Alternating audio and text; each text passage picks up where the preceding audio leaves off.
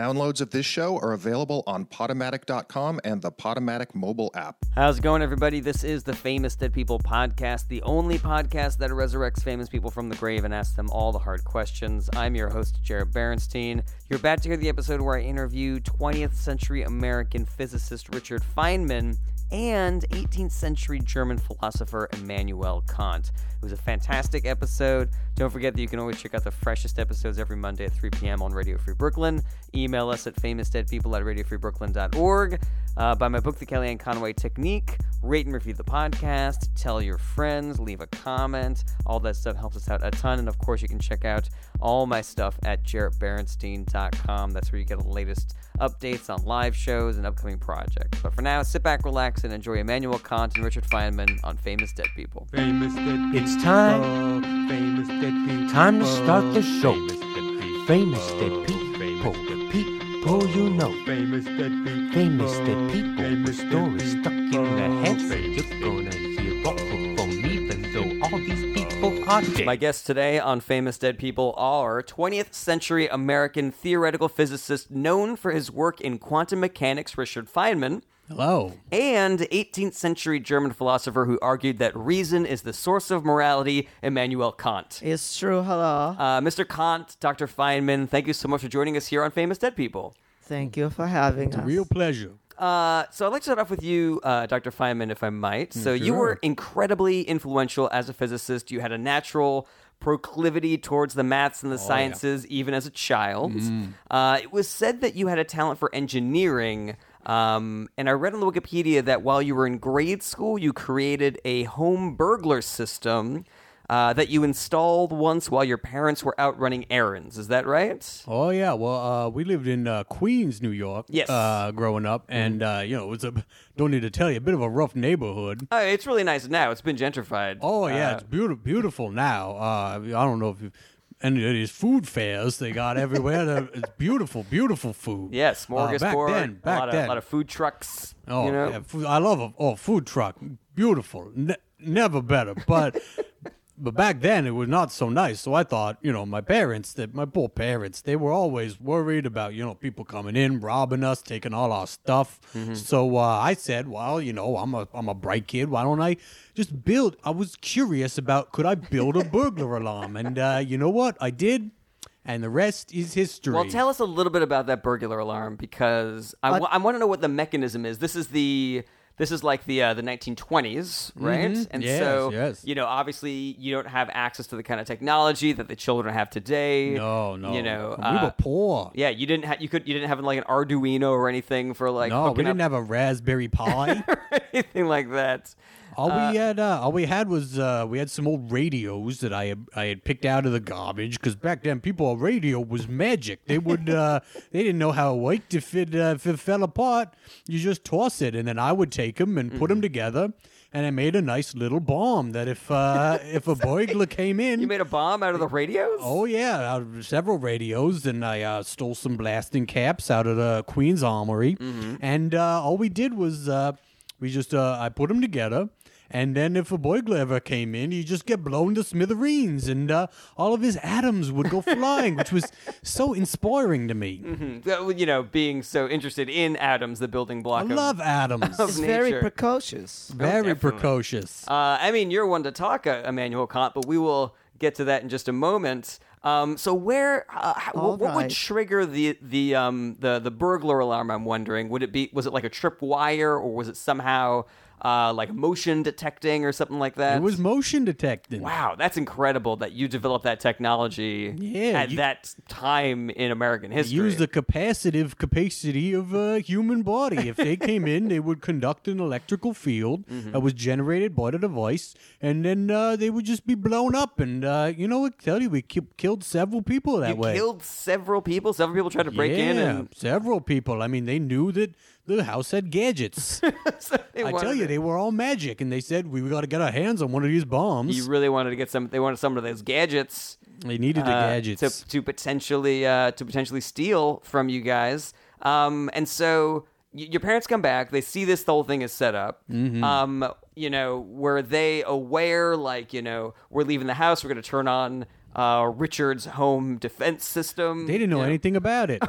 Did never they ever did. find the body? I was pretty good about cleaning up the bodies. Okay. They found after the third or fourth, they said, "What's the smell?" And I said, "Well, a smell is nothing more than molecules coming off of a decaying piece of organic matter, which enter the atmosphere and then are funneled into the wind, and then they find their way into your nostrils where this- they're custom receptors." This description is not like assuaging any suspicion that it's coming from a dead body. It's basically just No, they figured it out. okay. I tried to explain. I thought, maybe if I start talking about smells and the physics of currents, that they would stop asking questions. But no, they figured out that I was killing people, and they were upset. Gotcha. So is that when the burglar system came down and you took it apart? Well, they tried, but I said, who's got a bomb in this house and who doesn't? See, so I was a curious child, see that. very curious. Well, I mean, yeah, it seems as though the power dynamic changed pretty quickly in that house. Always very fascinated by power, whether it's potential energy, it can be stored in a rock for millions and millions of years. Or the soft power of international diplomatic relations. Absolutely. It's all when you learn about these things, you learn that there's a continuity. You learn about international relations, and then you find yourself learning more about physics, and then you know how to control your parents because you got a bomb. I see. Let's go over to Immanuel Kant. Yes, let's. So you are most well known for your work in philosophy and ethics. Your contributions to modern philosophy are vast. But I'd like to start off with just one of your many philosophical definitions. So you worked a lot with how we perceive the world, and how our realities conform or define themselves. And you Yes. distinguish between what you called the phenomenal world and the nominal world. Yes. I also feel the world is phenomenal. You exactly. You That's feel adorable, the phenomenal and not the nominal. It's very frustrating. Well, without getting too bogged down in the dense philosophical theory, how would you describe the difference between the phenomenal world and the nominal world? the phenomenal world is it's the one you know, right? Okay. You see your bed, you're tired, you want to sleep in it. This is the bed that you know. Okay. You don't know a happy bed. I'm sorry, I don't know a happy bed. You don't know a happy bed. You just know a tired bed. Okay. You're tired when you go into your bed. You see your desk. You don't know a relaxed, lazy desk. You don't know a desk that takes vacations. You know a desk that likes to work. This is the phenomenal world. Well, what if somebody is capable of those multitudes of having a bed for when they're happy that they also sleep on, or a desk that they take on vacation with them? This is special, and it is still their world, but you don't know the real desk. Gotcha. Okay. This so, is the nominal world. You don't know the desk. You just know how you know the desk. okay. And so, how does the word phenomenal sort of like match up with just like the world that we know, that we experience? Well, it's a phenome. It's a portmanteau of two worlds. Okay, I gotcha. It's fascinating. That's wonderful. So how would you, if we were going to like bridge the divide between the philosophical and the scientific, could you say that like, you know, the phenomenal world are the things that we touch and that we see, and the nominal world would be like, you know, dark matter or, you know, things that we theorize could exist, but we actually don't have any evidence of. No, this is stupid. That's okay. I that's gotta not agree the with case. that. You're being very stupid. What do you mean? Listen, I'm obviously not as proficient in the science and the philosophy as the two of you, but no, That's obviously but true. almost no human is. I don't think it's fair to judge me on that standard. Relatively speaking, my phenomenal world says that you're stupid. Okay, And I gotta say that experimental evidence would also indicate that you're pretty stupid. but there's like a nominal world where I'm smarter than the both of you combined. We don't know such a world. But that's the point. Is that This it's is a why it's nominal nominal. world? no evidence of a world like that I can see. This is possible. we don't have access to such a world. We only have access to the phenomenal world in which you're a little stupid man. Okay. We can only base our beliefs on observations that we've made of the physical world around us, and every And observation all the we've evidence made. that you have suggests that I'm an idiot. I understand. Overwhelming evidence. I disagree. I think I have my strong points. I think I have things that I'm knowledgeable about. We're not trying to be cruel, you understand. It's about holding yourself to a higher standard. I see. If you don't understand something, you study and you study until you learn it. You don't just get yourself on a podcast and start sprouting nonsense. Well, I've been saying, like, I did a little bit of research, but I thought, what better to learn about these things than to have the actual experts here to discuss them. I didn't realize I was going to be badgered for that. Not badgered. Not just badgered. We're just assessing reality I as it see. is. Just cold assessment. I have a chart in my mind with data points. Okay. Oh, a chart in your mind. Now that is Yeah. amazing. It I always sounds think of- nominal. That sounds nominal because we couldn't see it. We No, can't. Sounds see, this is- phenomenal to me. It is phenomenal. It's in my mind. It's phenomenal because you experience it. Because it is you're in the familiar with it. mind. I see. Okay. I think of it as models in my mind, you know? You get I imagine it's so much fun to think about. I think about, what if there's a universe where water is just maybe particles of hydrogen, oxygen, and they're bonded together, and then you think about what if there's a quasar producing jets of water, and then it's true. Yeah, I find it hard to believe that you have the imagination for that, but not the possibility that in another realm or by different definitions, I'm an intelligent, smart there's person. the evidence. There's no evidence. There's no evidence for what you're talking about. Hubble either, ain't never seen Feynman. that. Okay, that's fair. Maybe we should move on.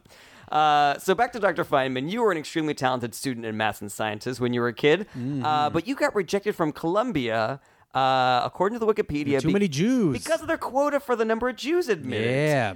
I want to know, was this their official rejection of you, or was this something that you learned years later? Like, how did you get this no. information? It was in a letter. It was. They wrote. They wrote a letter. They said, have- "So long, Jew." So long, Jew.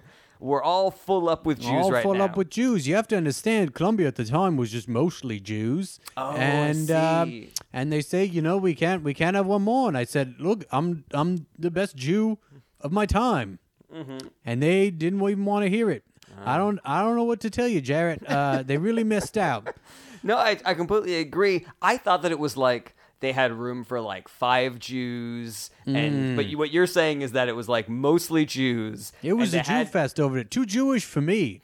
I was atheist from a young age because, like your intelligence, there's just no evidence for All right. a God Really, to be found. I think that there are other ways that you could have made that analogy that would have been a lot less mean. I try to put. to I love very explaining clear, things. very clear analogy. I try explaining things, and I just want to get a reference that everybody can understand based on what I know they know. Because other people don't have the models in their minds of what I can imagine. They don't understand what it's like to be around that many Jews, but they do understand that I'm not an intelligent person. The world is full of fools, but Jews are geographically concentrated in Colombia, apparently. That's true. Oh, correctly. That's true. Now, I also read that being Jewish almost kept you out of graduate school at Princeton. The head of the physics department asked, quote, about you. He said, quote, "Is Feynman Jewish? We have no definite rule against Jews, but we have to keep the proportion in our department reasonably small because of the difficulty of placing them." Do you remember this incident? Do you remember this letter being written about yes. I remember this letter. I heard about it years later after I was a famous physicist, getting lauded all over the world. But and I thought, well, when I go to Princeton, immediately there's a bunch of Jew haters. It's not fair. It's the Wait. same thing today. A lot of Jews at Columbia. Princeton, though, Jew haters. I Just can like- tell you already, Princeton's not as smart because he hears the name Feynman and has to ask if it is a Jew. Yeah. This Feynman from Queens, you think he might be a Jew? You think that's a man? Listen, I'm no detective, but I'm beginning to suspect that this might be a Jewish fellow that we're considering entering into Even our you can establishment. figure that out. Anybody. I'm not the low bar for intelligence. I feel like you guys are being very unfair about this. If you're just joining us, this is Famous Dead People on Radio Free Brooklyn, and my guests today are 18th century German philosopher Immanuel Kant Yeah. and 20th century American physicist Richard Feynman. How you doing? So yeah, I just can't believe that this was such an issue. Would you say that that at Princeton the issue was that they wanted to have like 5 Jews, and you would have been like Jew number 6. I think the issue with Princeton is they wanted to have 0 Jews. And they just said to us, how long can we keep this going? And, you're talking about a very different time in American history when people were very happy to say Jews were bad. It was long before the Nazis even came to create any sympathy. So it was different. I faced a lot of persecution in my time. Yeah. But it didn't bother me because anytime I heard somebody didn't want me because I was Jewish, I would just think about a wave in the ocean. Imagine a wave. A wave is nothing more than particles of water. Dr. Feynman, your whimsy about learning and science, it's a joy, it's a delight, it's inspiring. Yeah, didn't think so at Princeton. I see. They said, "Get that whimsical Jew out of here." Let's move back over to Immanuel Kant for a moment. Someone cannot even hate a Jew, only the mind's perception of the Jew. Ooh, Yeah. that's a very The phenomenon of the Jew, we don't have access to the nominal Jew. I see the inaccessible Jew, the Jew that's beyond our comprehension. The Jew that exists outside the mind. See, I'm picking things up. Nominal Jew is what they also called the Jew at Princeton. The one guy. the nominal Jew. He said, well, that one. So And they wanted to eat him. Nom, nom, nom, nom, nom. Yeah, they did eat him. Oh, nom I knew noms. that guy. Nom noms. Jerry. So Kant, you grew up in Königsberg, in what we now call Germany, and it is said that you lived a very strict and disciplined life. Neighbors say they could set their clocks based on when you would take your daily walks. Is this true? Like, did you really have that rigid of a schedule that you kept? I needed to divide my day because otherwise any other form of rule is arbitrary. Okay. If I do not know that I get up at 9, what is 9? I'm not sure if I follow your logic there. What is the point of a time at all if I have no correlation between my action and this time? Okay. It's kind of going over my head a little bit. Are you picking this up, Dr. Feynman? Surprise. Absolutely. He's being Surprise. extremely clear. Time is nothing but a way of representing a dimension of matter the same way that height and width could be. I figured this out at 7 years I old see. Yeah, I and figured- began to time Well, things. what were to it. some of the other things that were on your regular schedule that you would do at the exact same time every day? So there were walks that your neighbors mentioned. I went on walks. I would read a book before bed at 11:30. Okay. Every single night. I would call my mother from downstairs. I would scream at her, "Mama, Mama," precisely at 8 a.m. every single morning. This is how I knew that a mama existed. If she did not call back, then what is but a mama but the mama in my mind? I see. You needed that response in order to Reaffirm the reaffirm reality the of reality. my mother. Exactly. Gotcha. It's also been said that you never traveled. Are you- Sorry, Dr. Feynman. Are you're you right. all right? It's so beautiful. The thoughts that come out of his mind. It's also been said Thank that you, Mr. Feynman. Doctor, Thank you. Dr. Dr. Feynman. Please. Yeah. Of course, a doctor for someone else does not have the mental capacity to be brought to tears. It's also been said that you never traveled more than 10 miles from your hometown in your whole life. But there is some evidence to suggest that you maybe worked as a tutor in another country, even as far away as Poland, which was 90 miles away. Can you tell us which one is true? Like if you stayed close to home, or indeed if you did travel a little bit? It is both. It's both. It is a combination. When I stayed at home, I never went 10 miles further in space-time physically. Okay. Mentally, the realities of my mind reflected upon the nominal world to create infinite distances with which I travel. I see. So were you then literally in Poland at any point in your life, or was that part of your sort of like? I was also literally in Poland. Okay, so you actually did travel around. When I didn't travel, I traveled, and when I traveled, I did not. I got to interrupt right there to say the question is profoundly ignorant because the Earth travels at such an amazing rate around the sun. The sun travels Thank around the you. core of the galaxy at such an amazing pace that anybody who says they don't travel, you're traveling at many hundreds of thousands of miles an Dr. hour a Feynman, second. I am aware of the idea of physical relativities and that even if you are standing in one place, you are on a planet that is spinning and that is rotating, and that sun is traveling in a larger galaxy. I am aware of It's that. like a monkey learns to play the piano. Yeah, I'm just glad we could make you aware of that. No, I knew that beforehand. Well, you I didn't say it I did before. very well in physics. All right, when I was in high school, they bumped me up to physics yeah? honors after a couple of weeks because I was doing so fucking great at it. So go to hell, the both of you. This is an American high school. How many Nobel prizes you got there, buddy? What's up? All right, that's not a fair metric. All right, that's not a fair. How many treatises on modern philosophy have you written? Otherwise, I guess you're an idiot compared to Immanuel Kant. We have our own specialties. Is your specialty speaking into a microphone? You know what? Some would argue that my specialties might be comedy, might be performance. Like I have a brilliance in my and how in my many stage Nobel presence. prizes in performance don't. have you received? You know, I was a famously funny lecturer, and also I understood what the hell I was talking about, Physics wise. physics wise. Yeah. So And getting the laughs. I see. Well, maybe like what I would consider to be my understanding, my exceptional understanding of physics, of high school physics, is exactly the same proportionally to what you would consider to be a good performer. Whereas, like, I'm a professional performer, and like maybe I would be like leagues above you performance wise. How many hits on YouTube you got? You Oh. want to check out some of my lectures on there? They're burning it down. Bill Gates is a big fan. Let's move back on. Let's move on to a happier subject and talk about World War II. So in 1941, World War II is raging in Europe. Japan attacks the U.S. at Pearl Harbor. You, Dr. Feynman, are recruited to assist in the development of the atomic bomb in what we now know to be called the Manhattan Projects. That's true. I understand you had a number of jobs at the Manhattan Project. Like, one of your projects was the safety protocols for enriching the uranium. Is that right? Yeah, absolutely. And it's very unsafe to enrich uranium, especially back in those days. Of course. I mean, you were figuring out how to do it, you know, and you had to sort of like try to anticipate the problems as they were coming.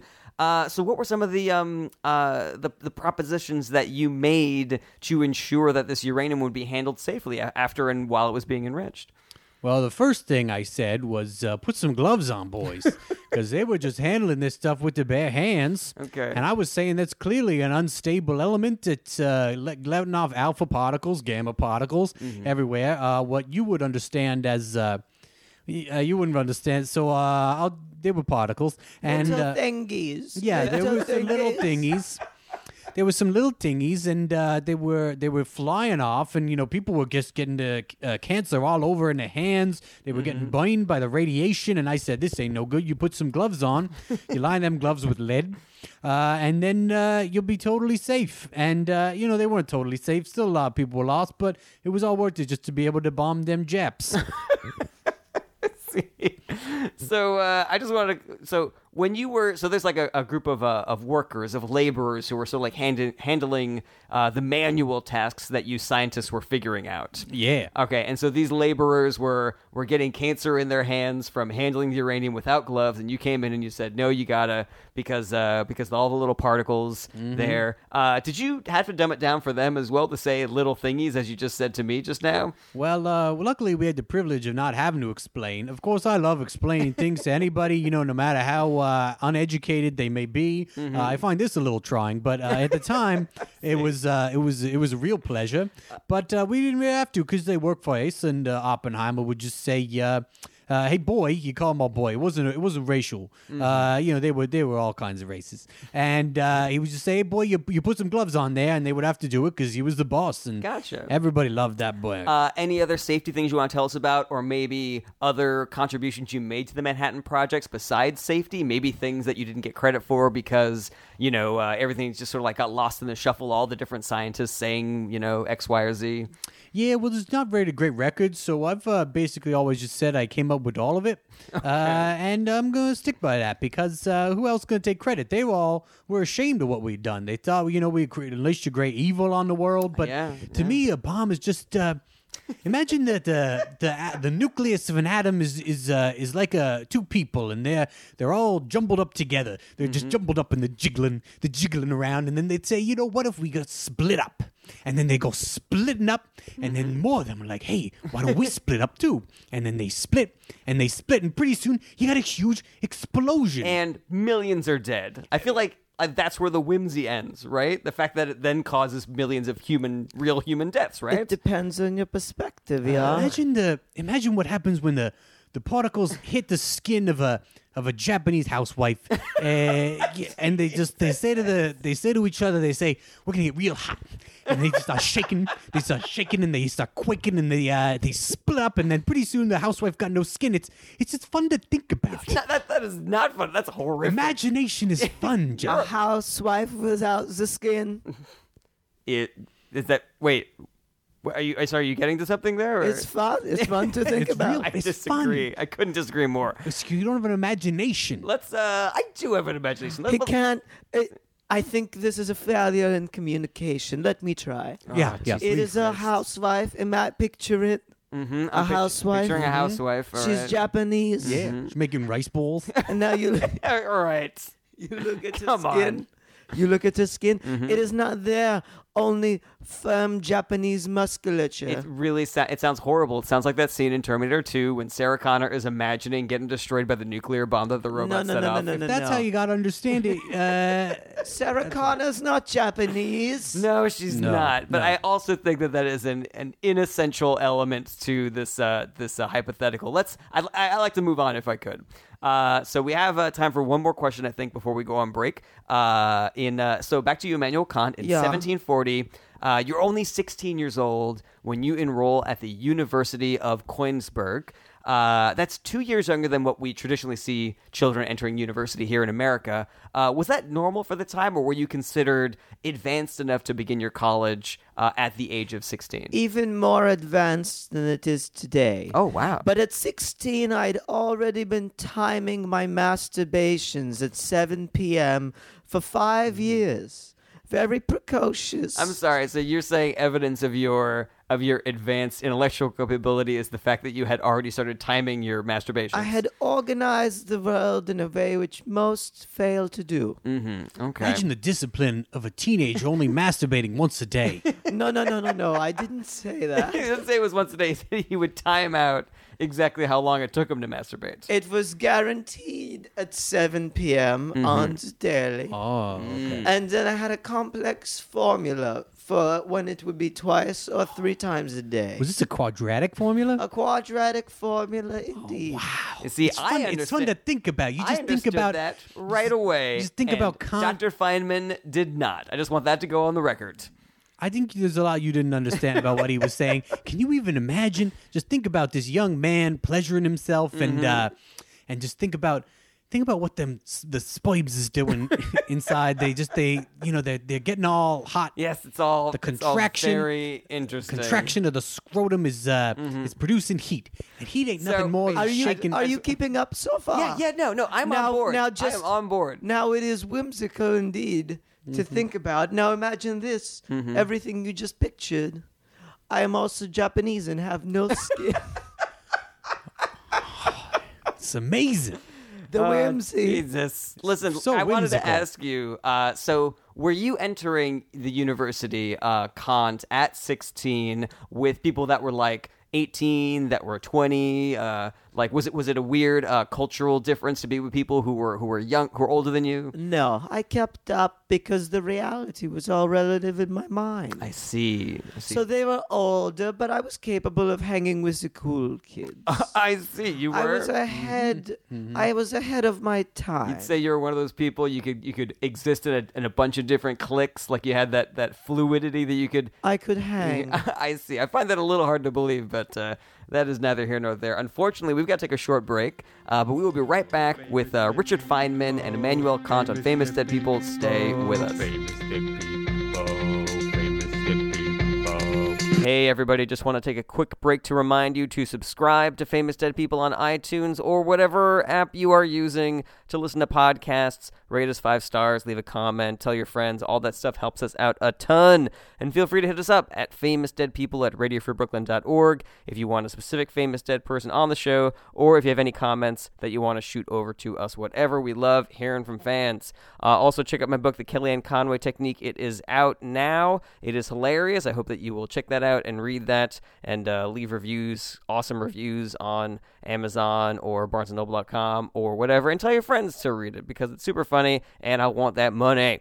Also, go check out JaredBarenson.com for all the latest on my show dates and up-to-date project information. And lastly, if you really like Famous Dead People and you want to send us some money to help keep the show on the air, go to radiofreebrooklyn.org/famousdeadpeople and click on the Support the Show button. Thanks again for listening, and now back to the podcast. Welcome back to Famous Dead People on Radio Free Brooklyn. Famous Dead People, the only show that resurrects famous people from the grave and asks them all the hard questions. I'm your host, Jared Berenstein, and we are here every Monday at 3 p.m. on Radio Free Brooklyn. My guests in the studio today are the 18th century German philosopher who argued that reason is the source of morality, Immanuel Kant. Yes. And 20th century American theoretical physicist known for his work in quantum mechanics, Richard Feynman. Hello. So let's go back to Dr. Feynman. So after you work on the bomb, they attempt to draft you into the army. Is that right? Yeah. Seems like kind of messed up. Like, you contribute to the most significant part of the war effort. You give the U.S. this giant strategic advantage, and then they try to send you out to fight? Yeah. Not right. Didn't that rub you the wrong way at the time? Like, weren't you like... Absolutely. Yeah. I wanted to get back to my life, I wanted to get back and get on the dating scene. I wanted to, get back to my work, thinking about the world and the universe. Well, you were excited to go back to the dating scene. I know that your wife passed away while you were working on the Manhattan Project. That's why I was excited. Get back in the saddle. That wasn't a difficult transition for you to go from... It was very difficult. I love my wife very much. She had the TB. Yeah, we called it consumption. Back in the day. It was very, very sad. But a man... Kant will understand this. A man has a penis, and sometimes there's just hormones in the blood. They just start rushing up. 7 o'clock every day. 7 o'clock, 7:15, And 7:30 sometimes as well. Yeah. Always. I gotta tell you, I didn't have no formula. It's just what I felt like I had to do it. I had to do it. Well, I think you probably had different styles in your lives. Like Immanuel Kant's life was very rigid and scheduled. Like maybe you were a little bit more loosey goosey about it. I was very loosey goosey about it, but not about being in the army. Because what do you? I mean, I know you can go over there and you can find them island girls, but I need something a little bit more regular than that. You know what I mean? I see. So they examined you. They tried to send you to the army. You were examined. You were given a 4F exemption on mental grounds. Yeah, mentally unfit. They said. So what were the mental grounds that made you unfit for service? And was this something that like you put on to get out of the service, or were you actually suffering from something that made you unfit to go serve? It's an interesting question. I'm still not sure about it myself, but at the time I just thought maybe my brain was too powerful. I always took real good care. I would always, if I didn't understand something, I wake at it until I can figure it out. And so I thought maybe they examined me and they're like, well, we don't know what's going on because there's too much going on in this guy's head. But in reality, it probably had to do with building a bomb and killing burglars when I was a kid. Or, anything else. My weird cavalier attitude toward my wife's death. Who knows? Maybe the fact that I enjoy building a bomb that killed a lot of innocent people. But it doesn't matter because in the end I didn't have to go to the war, and things went pretty well for me and for old Uncle Sam. You know what I mean, Jared? That's a really good point. So you think there's a possibility that they gave you the mental exam and they found you like too smart to fight. Too smart. Too much of a genius. It's like jury duty or being a police officer. And you could be like too smart to go on jury duty. Yes. I've been called for jury duty twice, and they've never put me on a jury. So maybe. Well, that's not one. It's something else. It's a possibility. I think we could agree it's a possibility. It's probably something else. They usually want you to speak fluent English and be able to read and all that. I do. The capacity for reason. Which I also have, I believe. They say a jury of your peers, and so you got to be at least at the level of basically within the average of a 16-year-old kid who got caught with an unregistered handgun. So I have to at least be at that level. Yeah. I think I am. I think I am at least that smart. Well, it's really nice that you did that. It's only further evidence that you are not. I see. Yeah. Let's go back to Immanuel Kant. So Yeah. one of the big philosophical ideas that you tried to tackle was what was referred to as the philosophy of the mind, where we know how our brain receives images from the world with light bouncing off objects and into our eyes through the optic nerves into our brain, but you believe that something must be giving order to those images, order to that data that's going into our eyeballs. Something has to be interpreting that information for us to make sense of it, right? The mind. Yes. And so in your study, what did you devise as the thing that gave our minds that order? It's very depressing, if I'm Ooh. going to be honest. Ooh, okay. Because it is arbitrary. It is the order which is the mind. Okay. When your mind knows that you're going to masturbate every day at 7 o'clock, there's no masturbating every day at 7 o'clock outside the mind. Okay. You have an idea of your penis. You have an idea of what it means to come. Yeah, I got a big idea. You can't. Is it cum that is big or the penis that is big? Or the idea. He understands it very well, I think is what he was saying. Oh my Yeah. God! Now this is fascinating. I just meant I had a big hog, but you boys got me really thinking about it. Okay. All right. Can a big cum come out of a little penis? I believe it can. It would just take more time. Whereas a of the big rate. penis So- can shoot out massive amount of cum. I want to get to something. Pressure inside the vas deferens. Immanuel Kant. Is that the end of the analogy? Is that you have No. these ideas of your penis Not and even you think about close. yourself coming and Well, none of this exists practically until you view it in physics. This was proven later as well. until you do it literally. Okay. Until you have some sort of connection you build. So a chair is not a chair outside the mind. It is existential. It is like atoms. There's no dimension to it. There's no temporal nature to it. Okay, I would like to thank you for moving the analogy from you jerking off as a child on a regular schedule to something else like a chair. Well, and I, the and I would chair, encourage you. the chair, no matter what exists in your mind, there's the idea of the chair, and Yes. then you put the black light on the chair, Okay, it's just covered in and it's covered in semen covered in stains. semen. But I your would- idea of the chair doesn't have semen on it. No, That's although it depends and- on your experience with chairs and semen. let's. I got a lot of experience with chairs and semen. I'll tell you that much. I would encourage you, Kant, to if when you have like another thing you got to explain like this, you feel free to not make this about you jerking off as a child. I'm sure that there are other ways to explain this. Okay, okay. It is not me jerking off as a child. It is Japanese. Don't say it's a me Japanese with woman. No Just- skin. I'm just trying to give you a metaphor that you're familiar with.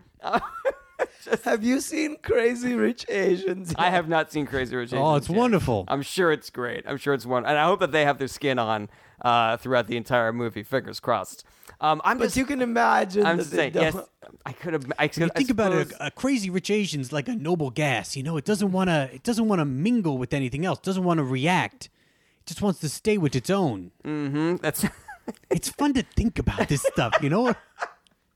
I'm just saying that. And it's a fun movie. I'm just saying, if either of you have anything complicated that you have to describe, you don't have to use the language of coming, penises, or anything. I would encourage you to think outside the box and and maybe. you would understand. Of course, I would understand. You know, I graduated from college. we will try. We I will try. have I have From the an ability American university. to understand complex ideas. How many Jews were at that college? I wish I knew. I wish there was at least one. There was at least one. you might have been the Berenstain. nominal Jew, is all I want to say. Nom nom nom nom nom. Nom, nom, nom. Let's go back to Dr. Feynman for a moment. So I'd like to ask you about a few of your specific contributions to the world of physics.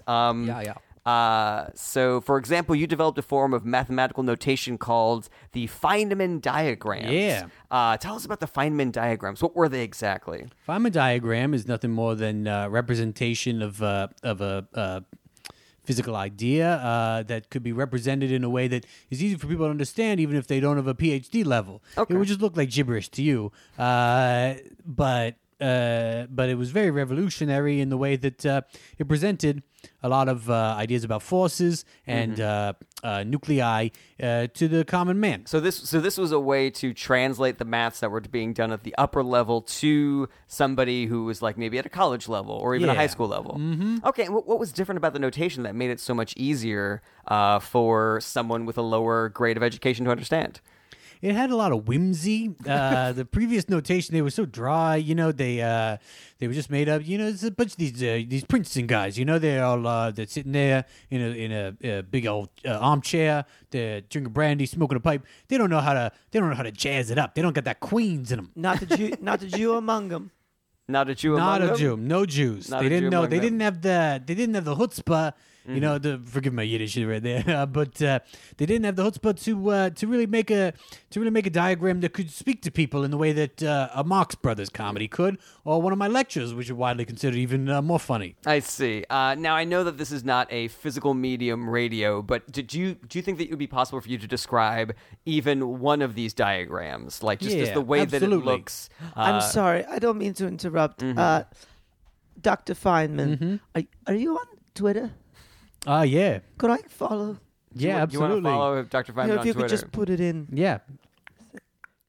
and Instagram. I mean, as well. we could definitely do this after the I bet show. it's so funny. I bet It's what It's you real have good. is It's so real good. It's real I good. will My follow Instagram you on stories are social really good. media. Oh, you do stories? You do That's where it's stories? all at these days. Thank you. Yes. I put the diagrams on and also Jared. Jared, you should also follow Dr. yeah. Feynman. I see what you did Yeah. there. I see. So yeah, please, if you could describe for us one of these diagrams. Okay, well, the diagram really is nothing more than ink on a paper, and you see the ink adheres to the paper. Okay, maybe you could- as a form of. I'm not talking about how it's a mechanical how you bond write it more on so You the- than can it is a skip chemical this. bond. He'll never understand it. I'm trying to make it as simple as I possibly can. I mean, like, what do the actual physical shapes look like? Like, it used to look like this, but my version looked like this, and that's the reason why it was better. Oh, well, I guess it's a series of lines, and are you familiar with the alphabet? I'm trying to make Yes, this as easy as I I'm possibly can. There'll be familiar some letters with the alphabet. and numbers of Arabic origin. It's amazing to think about the history of notation. You know, All right. the letters, they come Let's from the move on. Roman or Let's Greek move on. Let's sources, move on. and then Let's move on. do you feel like you understand what I'm talking You about? know what? 100%. I am on board. I feel like I could teach this class in college now. You also developed a model for something called weak decay. Would you mind explaining, in the simplest possible terms, what your model for weak decay was? All right. Well, everybody at the time, they knew about strong decay. Strong decay is when an atom, like the particles are basically they're coming together, and they're thinking to themselves like, what if we weren't together no more? What if and we feel real strongly about this? We feel real strong, and so they split apart like bang, and then before you know it, the housewife, she got no skin left at all, no skin. Oh, she's Japanese. She's Japanese, yeah? Oh yeah, she's Japanese, all right. Con. So offensive. And then, but you think about weak decay is more like the particles are like, we've been together a while, but maybe now we want to see others of people. Maybe we want to fool around a little Oh, bit. so maybe we this is wanna, like the atomic version of like a polyamorous relationship, yeah, or which is great. It's It's a great thing, just like a polyamorous relationship, because everybody gets off and there's no judgment involved. So basically, it's more like the skin's just slowly peeling away. Okay, I understand. For those of you just joining us, you're listening to Famous Dead People on Radio Free Brooklyn, and my guests today are 20th century American physicist Dr. Richard Feynman and 18th century German philosopher Immanuel Kant. Still here. So Immanuel Kant, at 46, you decide to devote yourself to figuring out this one philosophical quandary. Why do we believe in the reality of ideas like goodness when they were not evident in experience? And so for 11 years, you live in solitude, writing and working and trying to figure out this one problem. For 11 years, you completely isolate yourself from the world. I want to know what that was like. Did you have like a specific routine for working and writing? Was the isolation really necessary? Did people try to coax you to rejoin them out in the world, but you were just for 11 years just decided to work on this one problem? I needed to reduce the variables when it came to the amount of minds. Okay. From many minds to my one mind. And if goodness is real, I should be able to prove the existence of it merely through rational thought. Okay. So I would do little nice things for myself, and I would see how I feel. Oh, so you're conducting almost like philosophical experiments on yourself in your house by yourself. Very good. Thank you. Finally, a little credit. How Now- often were you masturbating during this time? Well, I said I would do nice things for myself. Yeah, nothing nicer than that. Probably 24/7. Well, at 7 o'clock every night, for starters, I would masturbate. That's good. Right before bed is one of the best. The rest I would make sure is earned. Oh, you deserve to do it. It would be a reward. Gotcha. So I would say, if there is good in the world, in my mind, I will reward it with a coming. Okay. And you think about it, if everybody in the world acted that way, the world would be a pretty good place. If it just everybody masturbated more? It was good. They masturbate to reward themselves for doing good things like inventing an atom bomb. So It was the fastest 11 years of my life. just because you were having fun, you're taking care of yourself. Lot of masturbation. Gotcha. Were there any other things on the schedule besides just jerking yourself off to reward yourself for X, Y, or Z? I ate. You ate, of course, obviously. I slept. And then I thought I see. while I wonderful. masturbated. Now, the work that you ended up completing based on this problem was over 800 pages long. Yes. And so would you say that, looking back, that there's no way that this idea could be Have explained? you ever seen 800 pages before? Yes, I've seen 800 pages. I've read In a book. books. I've read... What did you think I was talking about? Just like reams of blank paper, Dr. Feynman? Yeah, I honestly, I don't know what you're reading in your spare time. As a I matter feel of like- fact, I just finished an 800-page book about violence in humanity. So there, the two of you. Oh, Game of Thrones, huh? No, not Game of... Jesus Christ. Hey, listen, nobody loves Game of Thrones more than me. Yeah, it's a wonderful series. I'm not trying to say You ever that. think when an axe goes through a human neck, it's just the 800 molecules. pages, Immanuel Kant. You're saying that looking back, there's no way that you could have, if every single one of those words was necessary, there's no way that you could express those ideas without those Well, 800 pages. It's actually only 800 pages because I wrote an additional 500 pages, 1,300 pages, but 500 pages were stuck together.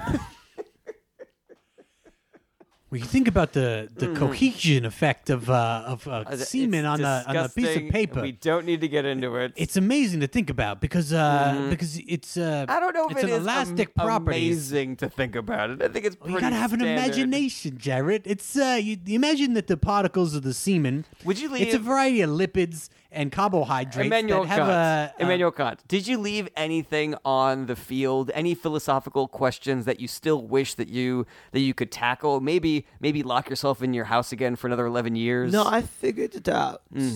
Unfortunately, there's a limit to what we can figure out. Ooh, interesting. Are you saying like every human mind can only devise so many things? Every human mind can only see things from the human mind. Okay.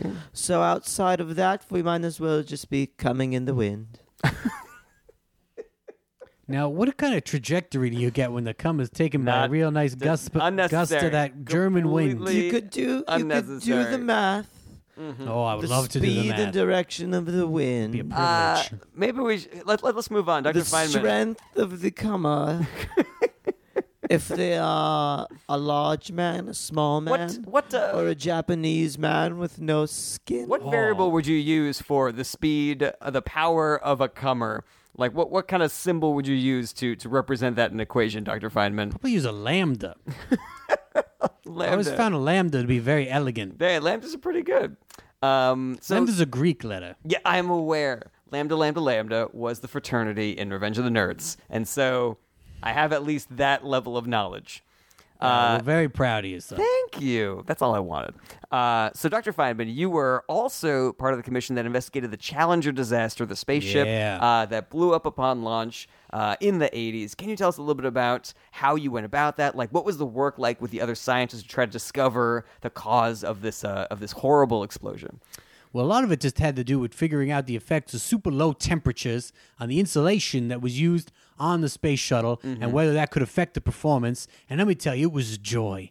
Every day just thinking about that rocket blowing up in the air. You never get experiential data like that in a whole lifetime in the sciences. So I'm just forever grateful to NASA for blowing up that spaceship and giving me a chance. It's just amazing. You think about these particles. You got a ceramic tile on there. I don't think that anybody should be surprised that you took joy in imagining such a horrible, horrible event. But I have to imagine that you maybe were a little bit upset that this was an explosion, one of the rare explosions that you didn't cause.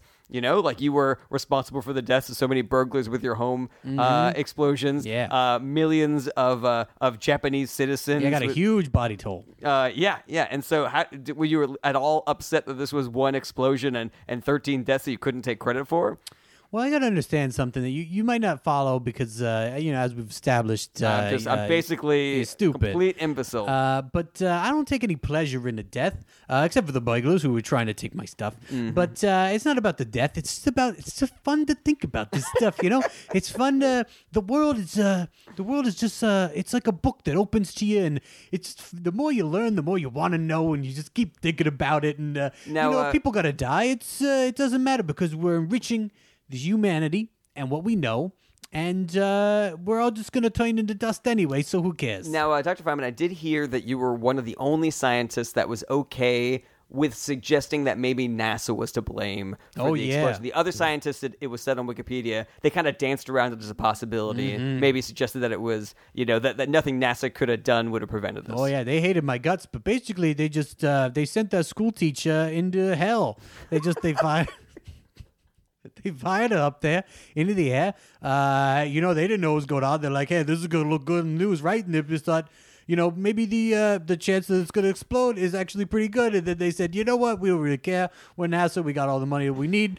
We killed so many monkeys. Who even gives a shit? And basically, they just turned them into meat. I don't necessarily think that NASA sent that school teacher to hell. Maybe she just went to heaven. Maybe she just had a nice afterlife after that. I'm an atheist. I don't believe in any of that stuff. Doesn't matter to me. I just mean hell in terms of that the spacecraft actually turned into inferno in the air at high altitude, where they were basically plummeting to their death and incinerating at the same time. It's a hellish amazing way to think go. about. It really is a hellish way to go. I understand. It seemed like you never had a problem sort of like addressing authority like this. Like during the Manhattan Project, you were the only person who could confront Niels Bohr. Everybody else was too scared to disagree with him. Is that right? Yeah, well, that boy, let me tell you, not just the name, he was a real boar in the sense of a wild boar. Okay. He was also very boring. That's what I thought you were going for. Because he wasn't quite at my level. It's... Jerry, you have to understand, words can be... Niels Bohr wasn't at your level, is what you're saying. Very few of the men in the world were at my level. I also understand you were about to explain similes to me, in which case I completely understand. So I was going to explain homophones, which is a very different kind of... But, I'm not an English guy. You know what? That's on me. That really was a dumb mistake that I just made. Well, a lot of it's been on you, but it doesn't matter. Anyway, the point is, Niels Bohr terrified people, and I would just tell him to shut up, because sometimes... He didn't even understand my Feynman diagrams. He thought we should do everything with these old symbols, And I said, Niels, shut up. I see. Let's go back to Immanuel Kant for just a moment. So, and this is probably something that's going to interest you, Dr. Feynman, very much. Well, everything interests me. But you, Immanuel Kant, you also made contributions to other fields of study besides philosophy. You actually won a prize in Germany for an important astronomical discovery about the nature of the Earth's rotation. And now I'm sure this is really complicated, but would you mind, in a very simple way, describing what you specifically discovered about the Earth's rotation? Essentially, the Earth's rotation is based on our mind's perception of the Earth's rotation. Okay. So if you got a little boogie woogie, then the Earth's rotation gets a little boogie woogie. I'm sorry. So your your astronomical observation, the thing that you won the prize for, was basically you just saying that that our perception of the way the Earth spins has to do with each of our individual perceptions.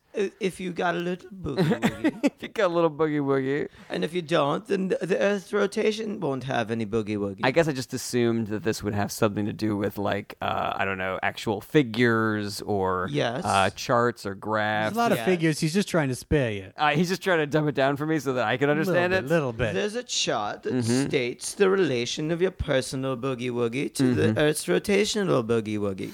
Okay, and so you presented this theory, you presented this equation to the scientific community, and they were like, "Oh my God, this is right on point. This is exactly how the Earth's rotation They works." ate it the fuck up. I'm sure you were very popular.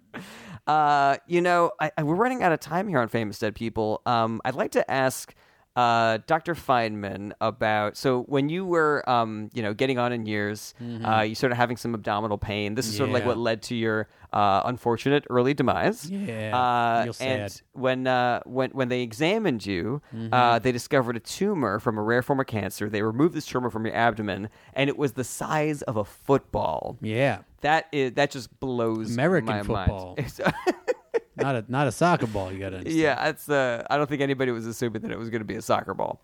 Well, Europeans might. You see, I in would other assume soccer countries, balls. yeah, like in Germany, the country that Mr. Kant's from, they have a sport they call football, which is entirely different. Where the ball, instead of being a sort of ovoid shape, is very much shaped like a buckyball. Do you a remember configuration of homophones? I combinances. do remember homophones.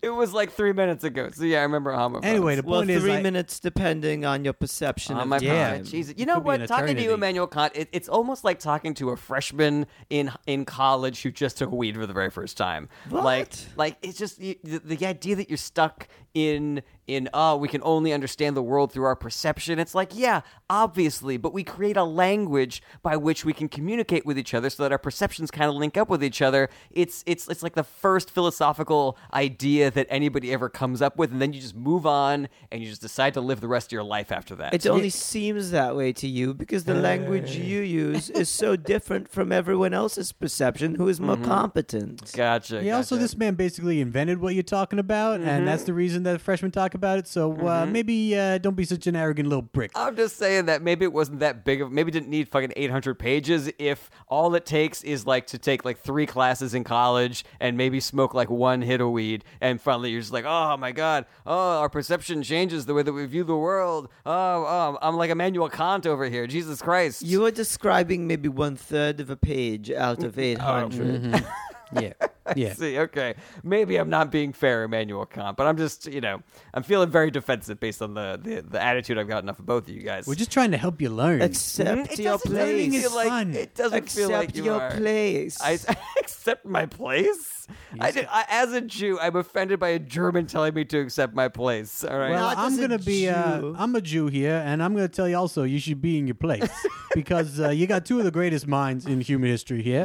They're trying to explain things so that you can understand them. Yes. And all you're doing is basically throwing a little tantrum. I am being stop a little stop playing the defensive. race card. It is unbecoming. I never play the race card.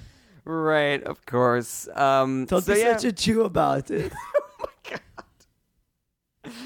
Oh boy! Unfortunately, that's all the time that we have for this week's You episode. want to hear more about my tumor? of Famous Dead People? I'd love to hear more about your tumor, but I'm afraid it would just turn into badgering me about how dumb I am. tumor's really constructed of fatty molecules. It was really fascinating. I was sad to lose I'm it. sure. it is. Imagine a I'm sure you were Japanese person sad. with a You were tumor. sad to lose the football-sized tumor that came out of your body. Just so much that you can learn from this thing, you know? And also, I thought that was my dick. That's why I thought it was so big. But I it was mean, a little smaller than their dick, and so you were like, "That's weird. My dick shrunk a little bit." my dick got a little smaller, and now it's in my abdomen. It was really the dumbest I thought I can't ever wait. had. I can't wait to do the science behind how this actually happened. Oh wait, it's a tumor, and I'm Yeah. gonna die soon. Unfortunately, that's all the time we have for this week's episode of Famous Dead People. I'd like to thank my guests, Immanuel Kant and Richard Feynman, for joining us, but I can't because they were kind of dicks the whole time. One final question for the both of you: do either of you have any like comedy shows or funny Twitter accounts that you're big fans of? Immanuel Kant. I like at the Boris K. At the Boris K. Oh, yeah. Pretty good. And any shows you want to tell people about as well? On August 29th at 7 p.m. at the Red Room at KGB Bar is the Breakdown with Boris Hyken. Oh, that's great. It's very good. We'll have guests. There's a woman who works for Cynthia Nixon's campaign. Ooh. And the man who created Con Body. It's the workout based on a prison workout. Ooh, interesting. Amazing. We'll have a definitely wanna stand-up check that guest, out. a house band. It's a Wow. good time. And Richard Feynman, anything you want to tell people about? Yeah, I'd like to plug my favorite Twitter account. And when you think about it, Twitter is nothing more than electrons moving through the air. Just the account. Just the account, He Dr. won't Feynman. get it. All right. Oh, okay. Well, I mean, I'm just trying to explain something that'll bring you great joy. But anyway, I'm a great fan of the tweets of comedian Matt Nadolstub, who can be found on Twitter at Nadolstub, which is spelled, if I can get this right, it's N-E-D. It's like the name Ned. Do you know how to spell, Jared? Yes, I know. Nedostu